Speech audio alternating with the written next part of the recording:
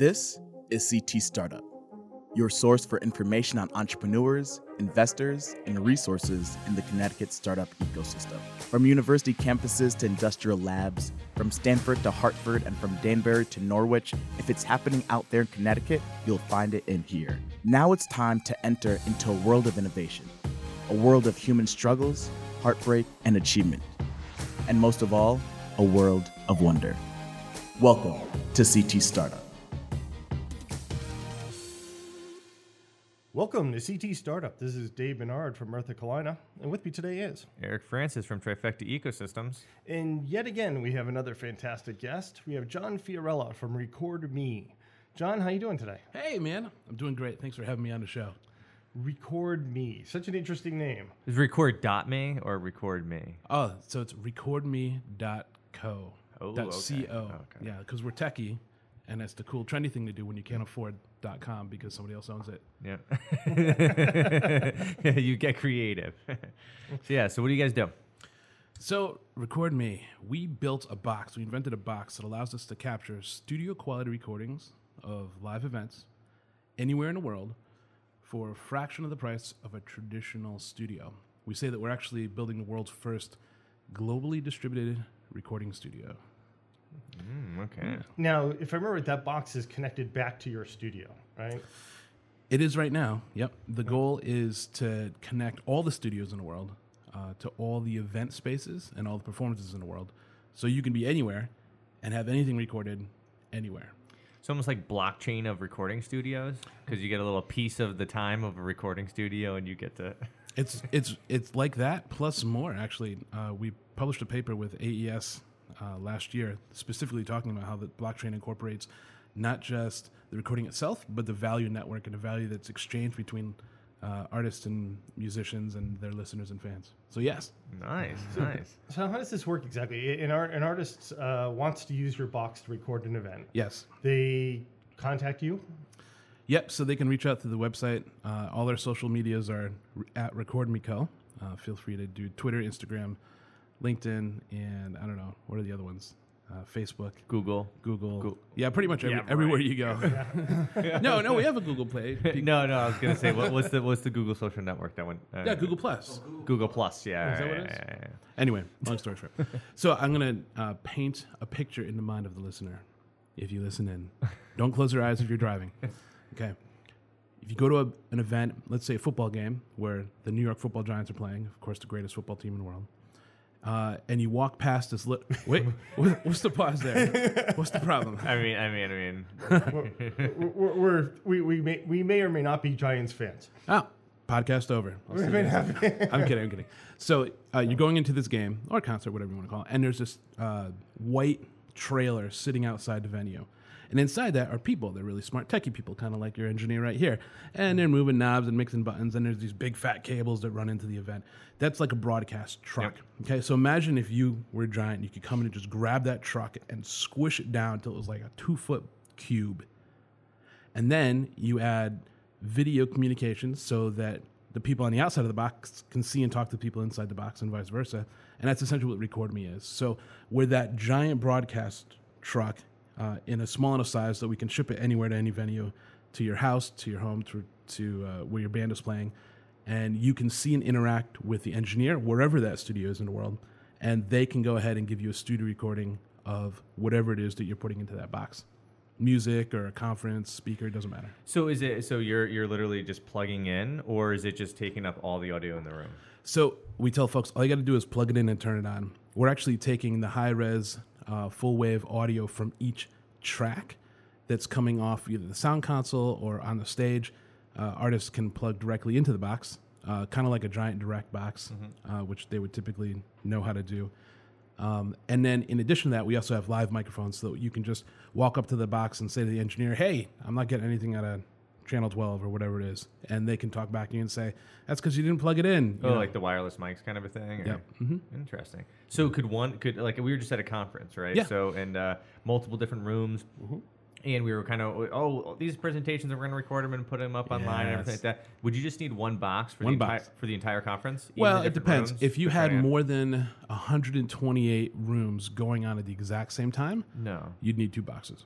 within 128 rooms. Okay. So that basically, so you 128 different mics could be plugged into this box. Yeah, per box. Yeah. But however, to make it easy to ship, we ship in a much smaller box that usually has 16 inputs and 16 outputs and can run 32 or 64 over like a USB cable. So depending on the console you have at the front of house, you could actually just run a single cable out from the console to the box, or you could put the box on stage and have every band member plug in their microphone into the box and then take the output from the box and rug it into the venue's snake. I don't get the feeling this 2-foot box weighs like 4 tons. Like nobody could actually lift it. Yeah, that was a problem with our early boxes. They were very heavy. Even the ones we have now, we're getting ready to ship a box out to some folks that do videos out in California to kind of do a demo sort of thing and of a live performance. In a tour box, a tour grade, something that'll go on a truck and come on and off. The case itself is 50 pounds. 2-inch thick foam around all 4 corners. Yeah. And then, the insides are another 30 or 40 pounds, so it can get kind of heavy. Well, that's why you have roadies for, Yeah. So this is great for the artists because they save themselves the expense of having sound engineers on site as well as some equipment costs, I assume. So the value proposition is assuming that if you're doing a show, there's already going to be some people there doing your sound for you. Yeah. What we actually offer in addition to the hardware is a service. And the service allows musicians and other content creators to monetize recordings that they are going to make of their venue for more money than they would 4 times as much as they would make if they're signed to a traditional record label, for example. So what we tell the musician is here, go to our website, order a box for your performance. We'll actually create a landing page you send your friends and your family to pre-order that recording. Once you hit 25 pre-orders, we'll provide the box for free. We'll do all the mixing and engineering for free, and we'll distribute the recordings to all the people that pre-ordered for free, and then we'll pay you for each recording that gets sold. Wow. Right? So I guess that you're basically you're going after artists that don't have the labels. I guess you're just saying. I guess the interesting thing is that why wouldn't, if they have a record label, why wouldn't they? Why wouldn't that be underneath their contract? Right. So, so we're going to talk about a couple of things with that. So the first thing is to get onto the label. Record labels are a lot like venture capitalists, right? They're really, working for their fund or their brand or whatever, and they're going to sign 10 artists, and they're going to put them out there, and they're going to hope that one of those artists makes back the money for the other 9. And then, of course, they cut the ones that aren't making money as soon as possible, and they bring on new ones, right? They're making these bets. That's not good for the artist. That's good for the record label. In order to get on a record label, you sign away the rights to your content, right? You're giving it away in exchange for them to try and hopefully make you famous, and then most people don't make it. And then that just expands and grows. So your favorite artist that makes stuff that you connect with gets signed to a label, and all of a sudden they have to become a little bit more mainstream because they got to be able to move a little bit more recordings, and they got to expand their fan base because they got to grow. And you start to lose that personal connection. That happens all the time, every day, with every band that tries to make it. And we see the world a little bit differently. We are looking for what we call a value for value model. We didn't come up with that on our own. No Agenda Show podcast is Adam Curry, John Dvorak. They talk a lot about this model of saying we exchange value differently. We're not creating a consumable like a major record label or Spotify. We want everybody to just consume. We want to create a direct relationship between the artist and the fans that love and support the artist. What Record Me allows them to do is people that would never be able to afford a broadcast truck, would never be able to spend money to keep going into studios and recording album after album.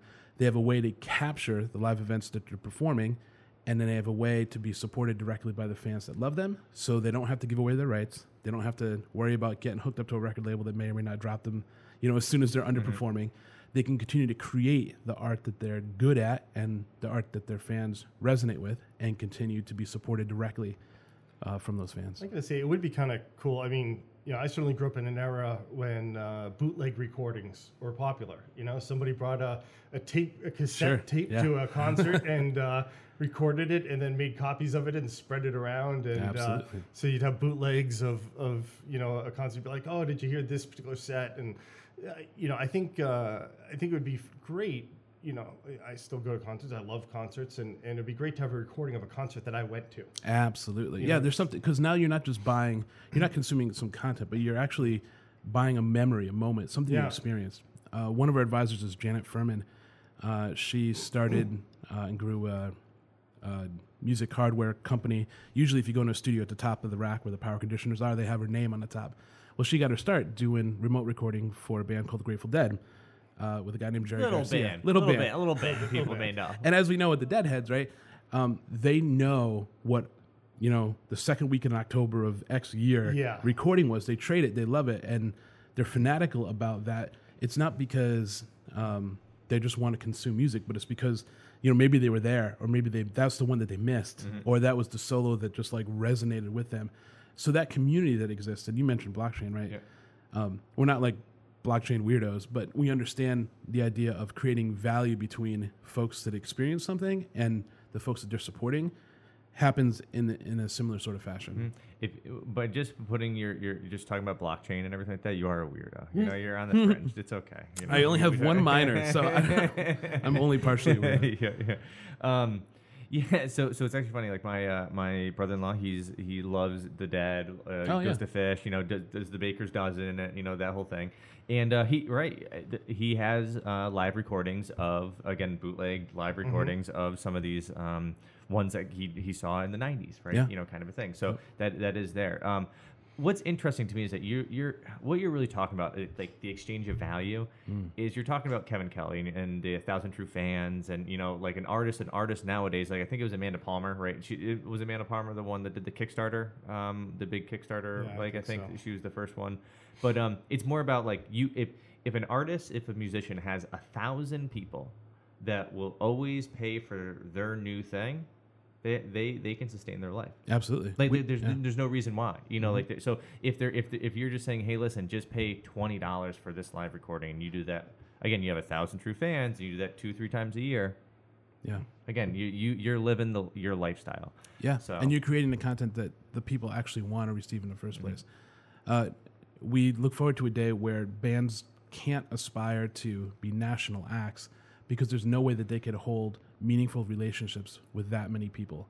They won't be able to tour and support their local fans because they're going to feel a disconnect, and they recognize that the regional area where they come from is where they have the most support for the content that they're actually creating.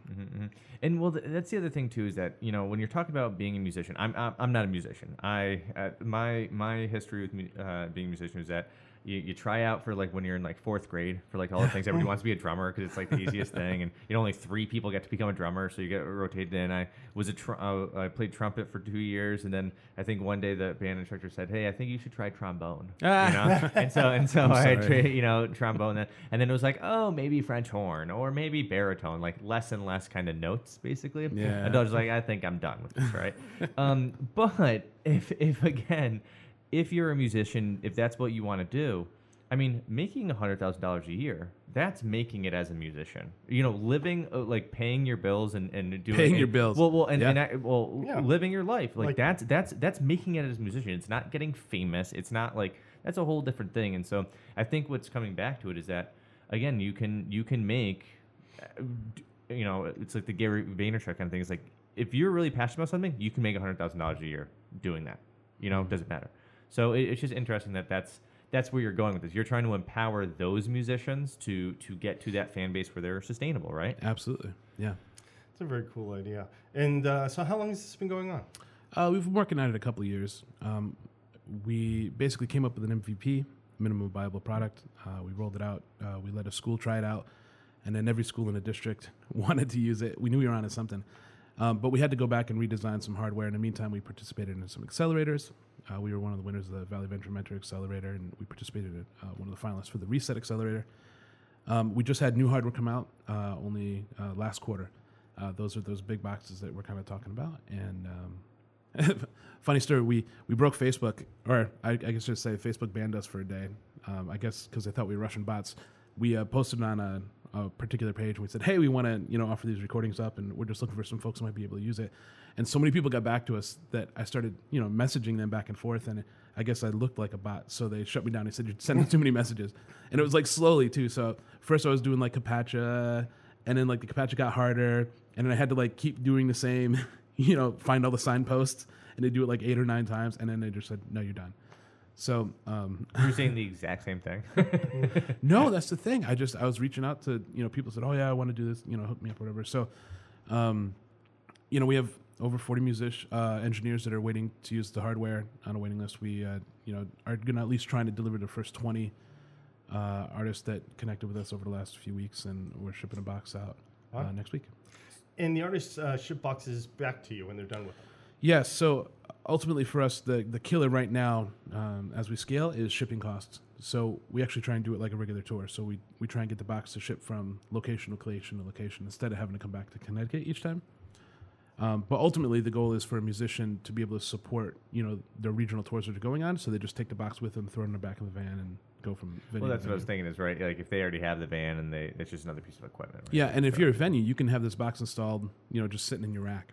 And you can just offer it to every musician that comes by, and we can work on arrangements where the venue maybe gets a percentage of the sale, as long as they're able to guarantee at least 25 recordings. And 25 recordings is not a lot if you get 100 or 150 people at your show. Yeah, that's interesting. So how has your experience been building out the company? What's it been like in the ecosystem and challenges you faced? Apparently none. Apparently no challenges. It's been an easy cakewalk, right? Obviously. Oh, man. Building a startup is hard, especially when you don't know what you're doing. I mean, everything you do is 3 times as hard because you have to do it once and you have to fail and you have to do it again and be like, dang it, I did the same thing and I failed again. Clearly this is not going to work. And then you have to find people smarter than yourself and ask them how to do it. It's been difficult, but it's also rewarding. The difference between building something yourself or pushing a button over and over again, for 40 years of your life until you get some sort of pension retirement. At least for a person like myself, that's fulfilling to who I am. Some people are great at just punching a clock and doing their thing and going home and leaving it all to be with their family, and I get that, but I'm just not that person. So I need this challenge, but it's very hard. Oh yeah, it's very difficult. Now, have you seen any? So you're based in Connecticut, correct? Mm-hmm. Right. Okay.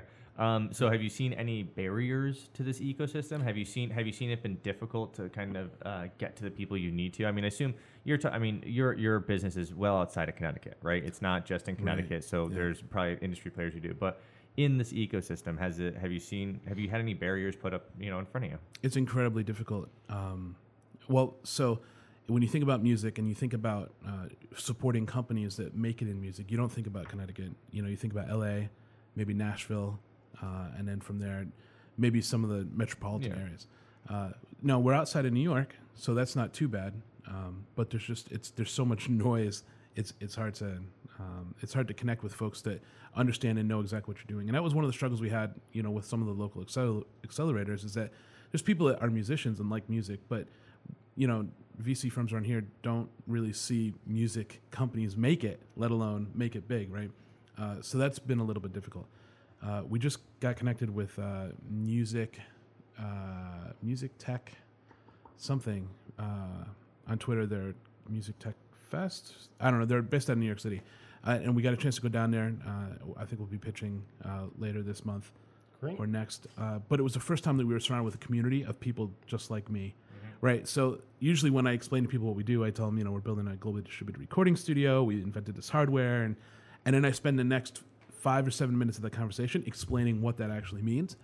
But for the first time, I found these people, and I just said, we're building this box for, two-way communication, high-res audio and video. And I said, okay, so what are you doing with it? And it was like they just knew.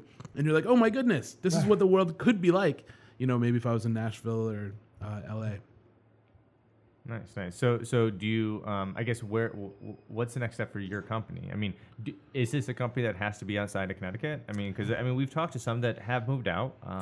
If you're saying that you need to be around like those industry people, you know. Well, the good news is that my family's in Connecticut. We're building a life here with my parents and my siblings, and this is home. So I have no need to leave here. But it just means that there's different challenges for actually building a global company that's headquartered in Connecticut. Yep. I guess I should explain, when we talk about building a globally distributed recording studio, right now we're just shipping a box back and forth. But ultimately, we don't want to be the ones doing all the recordings. We have these engineers signed up for the service and these partner studios we're partnering with. Ultimately, we want to allow any studio in the world so that, you can stay with your family or the region that you grew up with in the middle of Ohio where, it's really affordable to build a small mix room. You don't have to compete like you would in New York City against, these major studios to still be able to do what you love to do.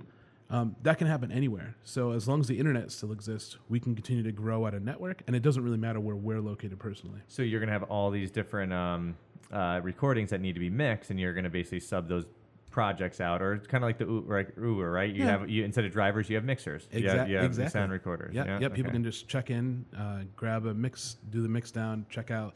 And we talk to these students coming out of universities where they're learning about mixing, and they have no idea what the heck they're going to do, right? So they're getting this knowledge, and then they're faced with a hard decision, right? Do I go into a place that's population dense, where it's incredibly expensive per square foot to build out, get the isolation that I need, and I have to compete against all the other studios that are in a population dense location, albeit there's more people, technically, that I can try and reach with my advertising? Or do I go back to where it's really affordable, back where I came from, where there's no way that I'm going to be able to support a studio with my income, but I can at least build a studio affordably? Well, the good news is that they can use Record Me, and it doesn't matter where they're located. We can go ahead and we can just keep shipping them work, and they can keep delivering that work and doing it in a place that's comfortable for them. What's the turnaround time? Somebody records an event, they send it back to the engineer. How long before you produce a recording that you can ship to people? Well, the engineer's live in the box itself, so we can essentially turn around in real time. But because of the value proposition that we're giving, which is these people have already pre-ordered for the recording, we don't have to push it that quickly. So, a day or 2 or 3 is usually fine for the artist. Wow. Yeah. That just seems very quick. Yeah, it does, right? Yeah, it doesn't have to take long because... the guy's doing it on live, right? Right? So some of the drawbacks to recording at the venue itself, first is that you need that broadcast truck because you need the isolation, you need to be somewhere else. The board mix is never going to be mixed right. You're not going to have any low end because there's a ton of low end in the room. The 2-track in the back of the room is just not going to sound good, and you're certainly not going to be able to multi-track mix. So once you take all that audio out of that space, then all of a sudden you're in somebody's favorite mixing environment. They have a comfortable chair. They know what their speakers sound like. They know what the room sounds like. And, some of these guys are so talented with their ears. They just start mixing, and it sounds beautiful. And it's essentially like they're mixing a live show, but in a controlled studio environment. What we say is that the Record Me is 98% the quality of a full inside studio mix, but it's just at a fraction of the price.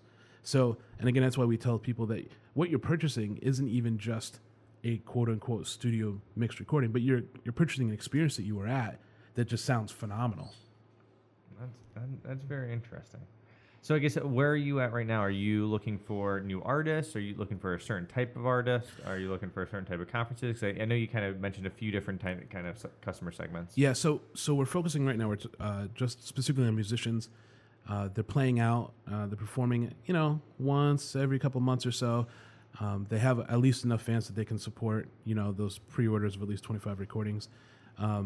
Anybody can go onto any one of our social sites at Record Me Co, and they can go ahead and they can book the hardware, and we'll set up a page for them right now, today. Very cool. So all those Connecticut artists out there that are looking to, get a live recording. Yeah, absolutely. We just started doing some videos, put them up on YouTube to demonstrate the quality difference, so you can actually see now what it looks like when a band is just rehearsing in the room with a 2-track or a camera just recording it, and then versus what the multi-track audio does. And we're certainly open to doing that. We were exchanging a mixed music video essentially, in exchange for bands, higher profile bands, to be able to get their video put out on YouTube, and then they get that free mix song they could do whatever with. So I guess we could still continue to offer that. But, we have so many people lined up and waiting that it's really about just trying to optimize, and we're trying to connect with Connecticut bands first. Mm-hmm. So even though we have a list of all these bands in other states, it's cheaper for us to get the box to somebody in Connecticut than it is to California. So we would love to connect with more Connecticut bands right now. So somebody wants to break into the music tech industry. They have ideas. What advice do you have for your successors? Well, kind of like most startups, you got to get something done, right? every once in a while, we're doing these startup things. We talk to folks that have great ideas, but that's it. Or they say, oh, well, if somebody could just build this for me, I have this great idea and I just needed a designer to make everything. Just get something done. Put together an MVP of something that you can actually show people, because once people see that you've actually created something, then they're interested. But people aren't super excited about ideas. It's about execution. And now if you can execute and create something, even if it's crappy, but it's a thing, then you can start to optimize that for people to pay you money for it. Trying to find investment money for startups, especially in the music industry in Connecticut, is not it's not a great idea. It's going to be a hard road. It's not going to be worth the time and energy that you could spend building something that people actually pay for. Most startups, I think, do a really terrible job of understanding customer pain and what they're solving. They start with an idea that they have first and then say, well, at least I should say this is what we did. So we started with an idea because we had a problem and we said, this is great. Maybe other people will use it. But it took us a little while to say, no, what we need to first do is we need to look around and understand the pains that the people that we're trying to reach have and whether or not this even solves it. We interviewed more than 100 artists and musicians and just, no agenda, just said, what's the hardest part about what you do? And they said, we can't make a living making music. The average musician in the U.S. makes less than $35,000 a year. So we said, okay, so if we could solve this for you, would you want to use this? Oh my gosh, absolutely. Well, we have this box. It costs like $6,000. Do you want to buy one? Dude, we just said we can't make any money making music. How are we going to buy this? So we went around and we said, okay, so we have a solution. We have a way to fix their problem. If we can figure out a way to make this free to the musician up front, all these musicians would use it. Yep. And then we were able to get to work at solving that problem. So, for folks, musicians, or hardware startups that are just trying to figure out, how to get their feet wet and how to bring a product to market, you got to interview your customers. You got to ask them, what pain can we solve? And then go ahead and figure out how you're going to make it solve that pain. It's fantastic. Very nice. Very nice. So, cool. So, I mean, again, this is very interesting for the smaller end artist, the person that just wants to make a living, right? I mean, like, again, I want to stress that because Kevin Kelly's 1,000 True Fans. I mean, we even think about it with Trifecta for our weekly harvest, right? If we had 1,000 weekly harvest members, we can set up farms a bunch of places, right? Absolutely. So it's about really connecting to that core audience, that core kind of customer that knows that through the thick and thin they're going to be with you. And obviously, especially with an artist, they have the up years and the down years. Some tracks sound good, some tracks don't. So this is pretty cool, and it's been interesting to see how you kind of navigated through the industry. Thanks. Yeah, John, you said a couple times, but if somebody wants to get a hold of you. Yeah, so at Record Me Co, you can go to our website, www.recordme.co. You can look us up on Twitter, Instagram, Facebook, and through the web. You could take a look. If you go to YouTube and search recordme.co, you can see some of the videos. You can hear for yourself the difference that Record Me can make. And just again, the business model is, we ship you a box for free. You don't have to pay to use it. We pre-sell the recordings for you. We handle the delivery for you. So we will just help you as an artist make more money. In fact, generally speaking, if you're already going to go play somewhere, you'll probably double the amount of money that you'll make at the night because you're already playing. You're already hauling all your gear out there. You already have fans coming to see you. So, we can help you just make some more money doing that. Very cool. Great. And if you've enjoyed this podcast, make sure you leave us a rating and your favorite podcast listening app, whether it's iTunes, Google Play, Stitcher, etc. And thank you for coming down to the Law Lab. Oh, so glad to be here. Thanks. Thank you. Thank you for listening to CT Startup. More Connecticut startup news, information, and events can be found at ctstartup.com. The weekly episodes of this podcast can be downloaded from iTunes, Google Play, Stitcher, and ctstartup.com. We would like to thank both Sublime Exposure Online and Mirtha Kalaina for providing resources and space to CT Startup, which make this show possible. See you next week.